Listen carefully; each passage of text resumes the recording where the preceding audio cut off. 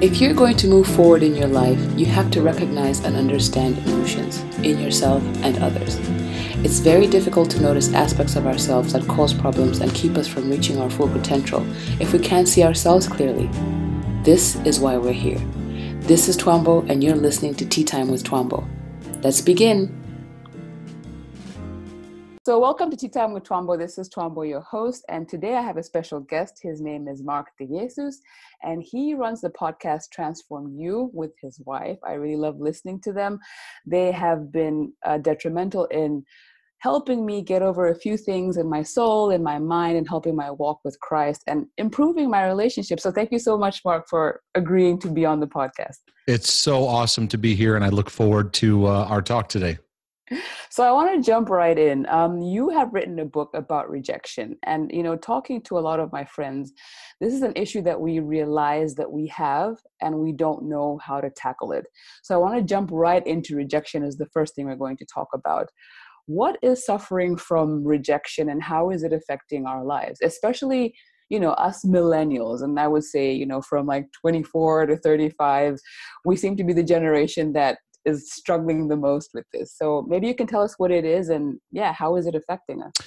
Well, I think that one of the challenges in being a millennial, but also in being a person in the category of like 20s, late teens, and then into 20s is we can feel invincible. I know I did. So it's like there's a lot of wounds that we don't know that we have. So sometimes it's difficult to know how to process it. So I would say, very common for guys my age. I'm just out of the millennial category. I'm more like what they call Generation X. Okay. And I get lost in the labels, but they, a lot of guys my age would say, my dad never told me he loved me, but I'm fine, right. And so there was this invincibility you felt. And then as I got older, I realized, these crashes I came to emotionally where I'm like, wow, I got to deal with some stuff. So the one of the things that I started to realize was not only did I have rejection, but I had what I call a rejection mindset. I had a rejection root in my life that places that were not loved, mentored, fathered, that were rooted in strong identity, rejection would take that place. So I try to help people to understand that there is an aspect of relational rejection that you experience. Then there's this thing that I'm trying to help educate people on what I call a rejection mindset, which is like, okay, there are certain events that we feel rejected, but then we carry that now in our life. Then there are those events where we weren't like directly rejected, but we weren't loved. Okay. And so rejection takes that place now where it's going to condition you to live in a way that you try to earn love, approve love, or try to win approval by what you do. So when it comes to identifying how it affects you, I think it's first realizing, how do I get my sense of love and validation? What or even if people have trouble with that, like, let's start really basic. What makes you feel good, right? Mm-hmm. And for most people, not that it's evil, but for most people, it's like, I feel good when I've accomplished something. I feel good when I am in this role. Okay, well, what happens if that role is no longer there? So it's like, well, I feel great when I have a great day at work. Okay, what happens if you lose your job? We crumble, right? Because our identity is wrapped up. And now what I feel for with you bring up millennials is we have this social media world that I didn't grow up with. I didn't have to think about likes, loves, shares and those kind of things. Yeah. It was much more basic in interaction. We certainly had our drama, but now you have this whole nother added layer of a artificial world that creates an artificial fix for feeling validated, but no matter how much you get it, it's not going to satisfy. Then you have all these other people that don't get that validation. So now they're feeling, what's wrong with me? What am I missing? So I think that we really need to be aware God is doing a work of reestablishing the foundation of what it means to be loved, what it means to know who you are, and what it means to have real, fruitful relationships. And I found in my journey, which collided in basically a nervous breakdown of massive anxiety, panic attacks, depression, all like just really manifested at the same time. Obsessive thinking patterns. I'd call it just a hot mess. And it was in that God showed me this isn't about like fixing that symptomatic thing. The symptom is leading down to a root. And the root is you don't really feel loved by God. You don't really know who you are.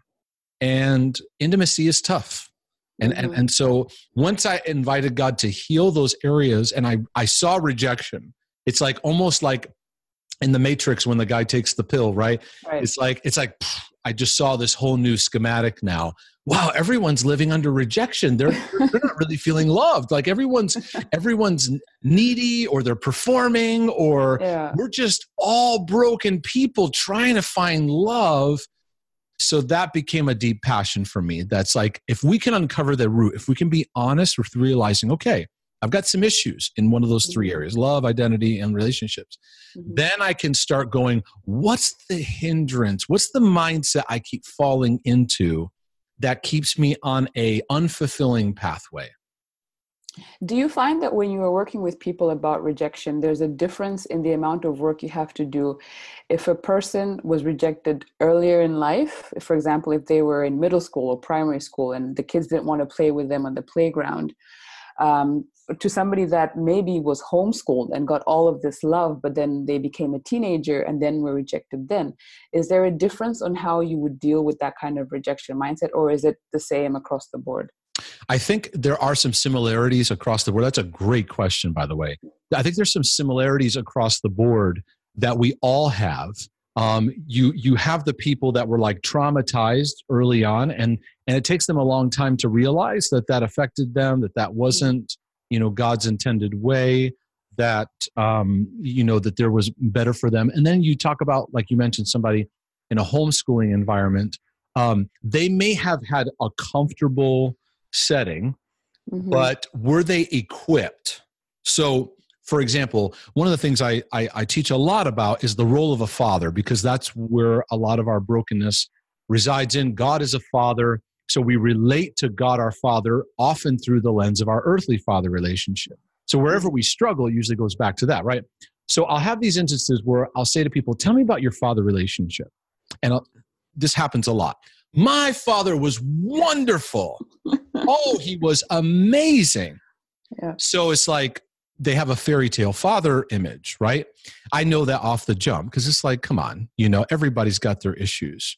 I am very, very active in my fathering, and I have my issues. Okay, so there's everybody's got their stuff.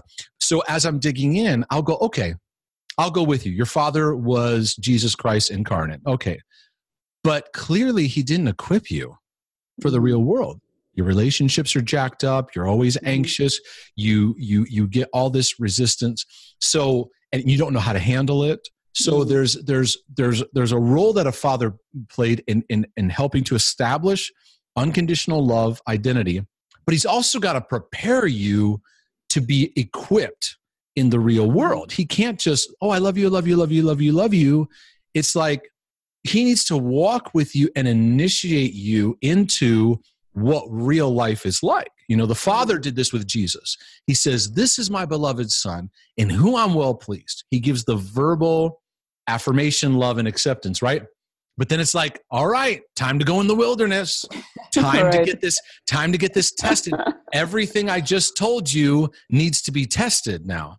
And then when you come out of that, your ministry is going to take place. So I think that to answer your question, I think everybody has different ways it manifests, but it usually comes down to what love was, where we got our identity, and were we equipped. So if you're not loved properly, your identity is going to get jacked up in some way. You're going to create an identity out of what was missing. So for example, you ask people, what was your relationship like with their father? And they'll say, well, he he was an alcoholic.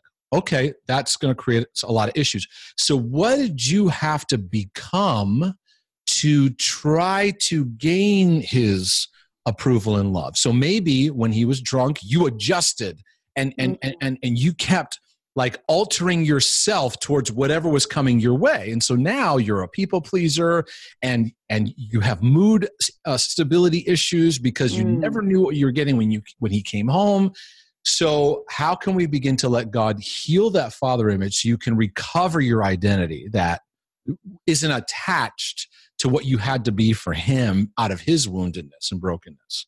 So unique pathways and where it goes, but we all have the same root issue that needs addressing. You said a very interesting word. You talked about intimacy. Once you've gone through rejection and your perception is skewed, right? You can't be intimate with other people. And I guess you can't be intimate with yourself either, right? You can't stand your own company in silence because you're like, hey, nobody likes me. I don't like me. So how does rejection affect intimacy with ourselves and with other people? How does it skew it? The first thing it does is it blocks it. It blocks the receptivity. So in a Christian perspective, the number one honest thing that Christians share about struggling is not feeling close to God. They don't feel his love. They don't feel connected. If they're honest, you have to kind of get through like 10 layers of, scripture quoting. Oh, okay, so you know what I'm talking about. Scripture quoting. Hymn singing, yeah. I know who I am and God loves me. And then you get honest with them and then they're crying and then they're like, I don't know that he loves me. Okay, now we finally got some honesty. So that's the sign of rejection. The number one sign of a rejection root is a feeling of separation. And that's the thing that it brings about, a sense of separation to the wavelength of my Father in heaven, because in the work of Christ, as a work of the Holy Spirit, he loves me and he's right here. He's with me. So from an early age, the first thing is the lie that there's a sense of distance and separation. So that's stage one. Then stage two is what we feel compelled to do to try to fix it. And that's so for me and most people, it's like, I don't feel close to God. And then I kind of I'm stuck in that.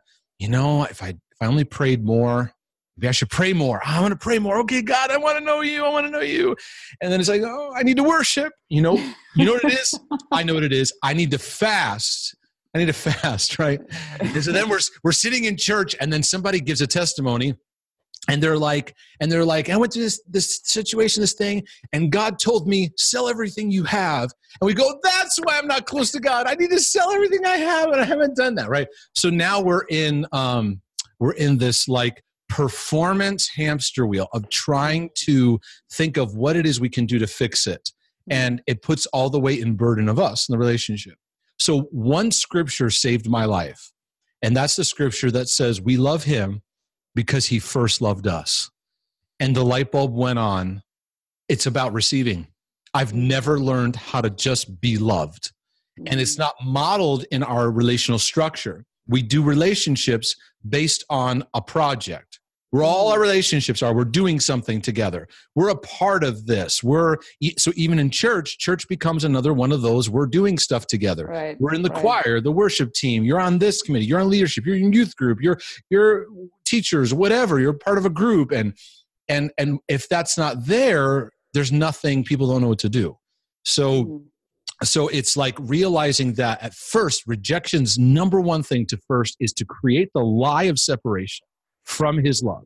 Now, if we're not a believer, then that's solved through receiving Christ. And the Bible says God has not given a spirit of bondage again to fear, but of sonship of adoption by which we cry out, Abba. So immediately God says that connection's there. You're now sons, you're joint heirs with Christ. I believe that Romans 8:15 is where rejection wants to interfere. It's like, the devil's not so concerned about you like becoming born again. He wants to interfere with your sense of connectivity. So you spend the rest of your Christian life just struggling to ever feel loved by God. Because if you lose connection with that, then you're on a rabbit trail for the rest of your life. And that's where I found myself, always feeling disconnected and then trying to do something to fix it, rather than going, nope, this is rejection, speaking lies to me. I'm gonna start learning what it means to receive love from Father God, and stop trying to earn it from him, that was very foreign to me, because I always sought to earn love. I was a classic performer and perfectionist, and it's like, not only do I have to be a doer, I got to do everything perfect and right. Right. I was never settled, never at peace, never able to just land. So then you talk about yourself. So if I'm not receiving that love from God and I'm constantly performing for him, that love has never been received.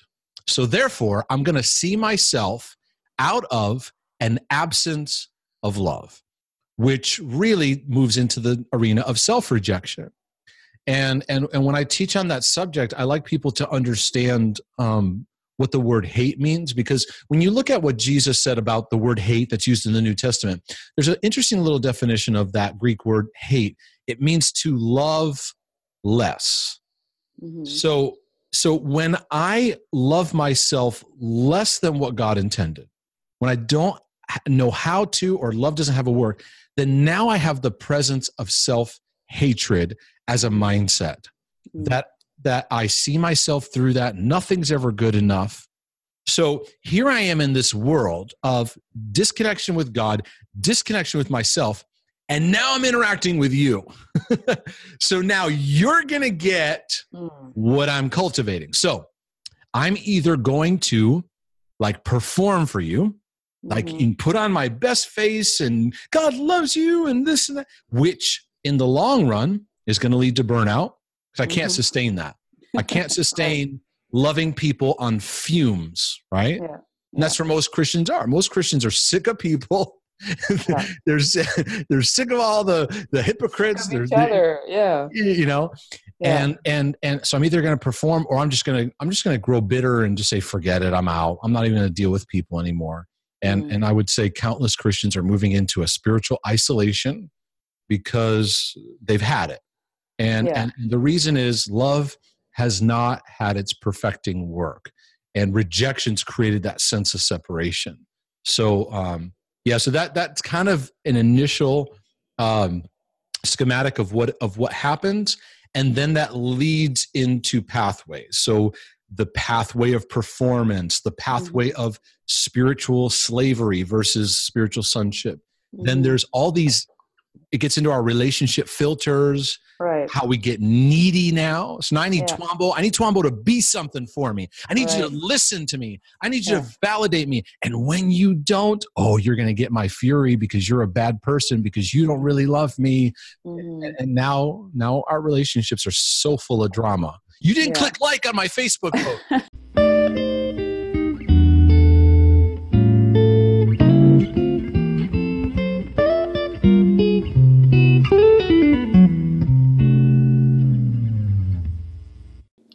That was the first part in my exciting conversation with Mark DeJesus about rejection, about how burnt out people are in the church, about how the church is rejecting people that are not Christian, how people in the church are rejecting each other. It was such a great conversation, but I've cut it into parts so that you can really digest what we got into.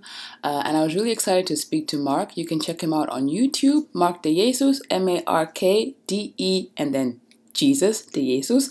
And also his podcast is called Transformed You. You can just go ahead and Google that and find him. Great stuff. And I will link all of his stuff on the page of the podcast. So thank you so much for listening to Tea Time with Twombo. Go ahead and check out my website, www.teatimewithtwombo.com. Follow me on Facebook. I have a page there as well. And I'm looking forward to bringing you more content that makes you think, where am I? What am I doing? And how can I go forward? Thanks for listening.